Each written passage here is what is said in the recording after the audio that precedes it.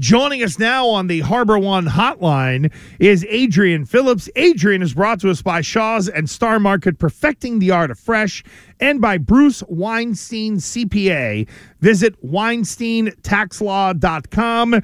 Adrian Phillips with Gresh and Andy Hart, who's in for Fourier today. Adrian, good morning. How are you?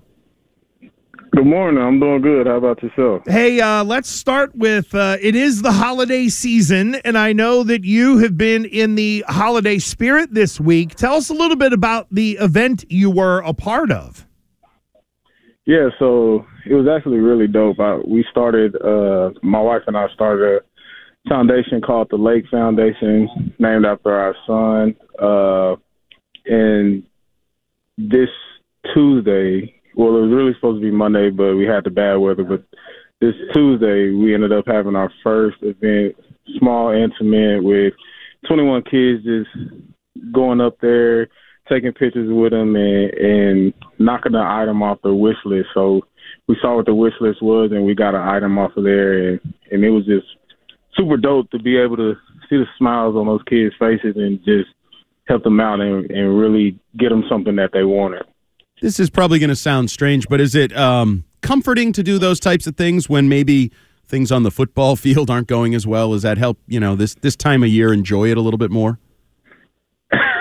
I try not to put those two together, but I will say, like, anytime you're in a community and you're able to give back and you're able to help people who might not be as fortunate as you, it's always comforting. And I guess it is a little more added comfort just knowing that the season isn't going too well, but we really don't even think about it like that. We just really want to connect with the people out in the community. Adrian Phillips with Gresh and Fourier. There was a comment to a reporter from Trent Brown about Malik Cunningham where I know you're laughing already. Yeah, right. You know why? Because the word everybody was used. Were you a part of the everybody in that word that was used by Trent Brown who wanted to see Malik Cunningham get a chance? Definitely. Just because we were with him every day and he put in the work. And that's nothing to take away from my guys, Mac and Zappy, but you just, when things aren't going great, you just kind of want to see what you got. And all of those guys in the quarterback room are just kind of locker room guys. So you want everybody to get their opportunity to shine. So we rock with Malik. We also rock with Will Greer. I know he's with the Chargers now, and we rock with Mac and we rock with Zappy. So when you see those guys getting their opportunities, you just kind of want everybody to get it because you want everybody to eat. But that's just not the nature of the business that we're in. You are a veteran guy. You've been around a long time. You've seen a lot of football and players. And I'm wondering, do coaches on the other side of the ball, because you're practicing against these scout team guys, these young receivers, these young quarterbacks, young running backs, do coaches ever pick your brain as a defensive guy and say, hey, you think this guy's ready? Like, what's he showing you on the practice field? What are your thoughts on this young, developing offensive player you're going against? Yeah, sometimes. They definitely pick our brains. I mean, a lot of it, what you see is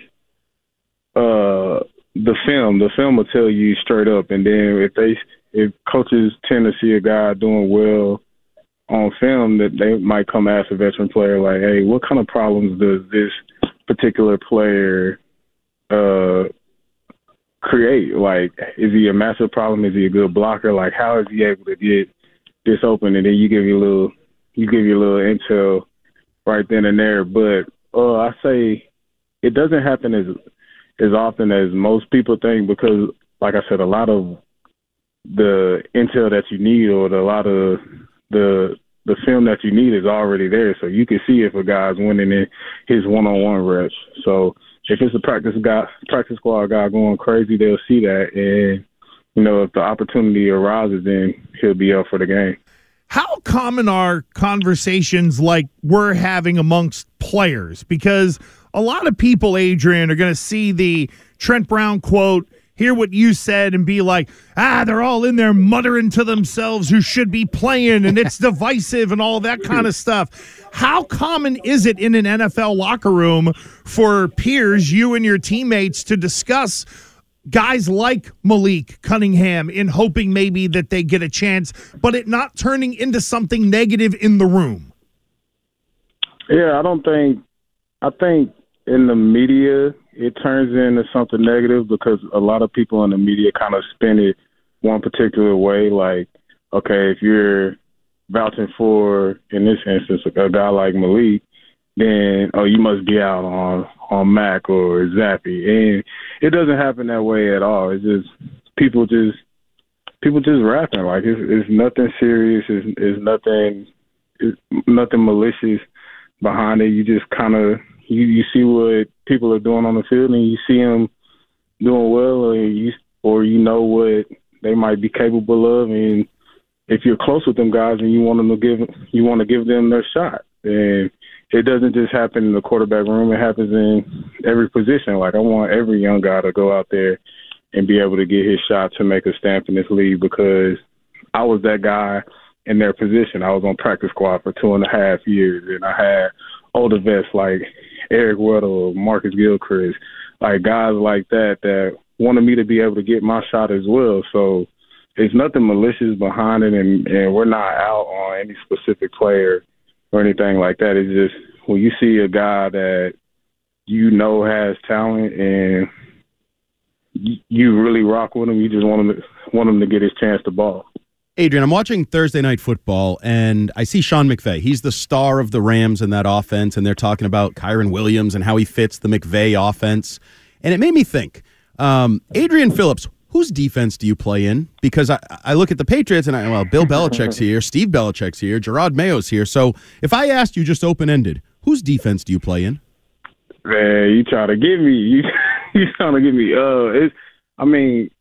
Bill has been coaching this defense for like 40 years, and however long it may be. So it's his defense, but he's coached guys like Jerod Mayo and Steve, and those guys understand it just almost as well as he does because they were brought up in it. So, I would say Mayo is obviously incredible. Steve calls a great game, and when you got a guy that's been able to do it for so long, and Bill Belichick, like, it just makes it that much better. So any questions that they might have, they just ask him, or if any ideas that he has, I imagine that they just ask him, and you put all those collective minds together, and it makes it flow.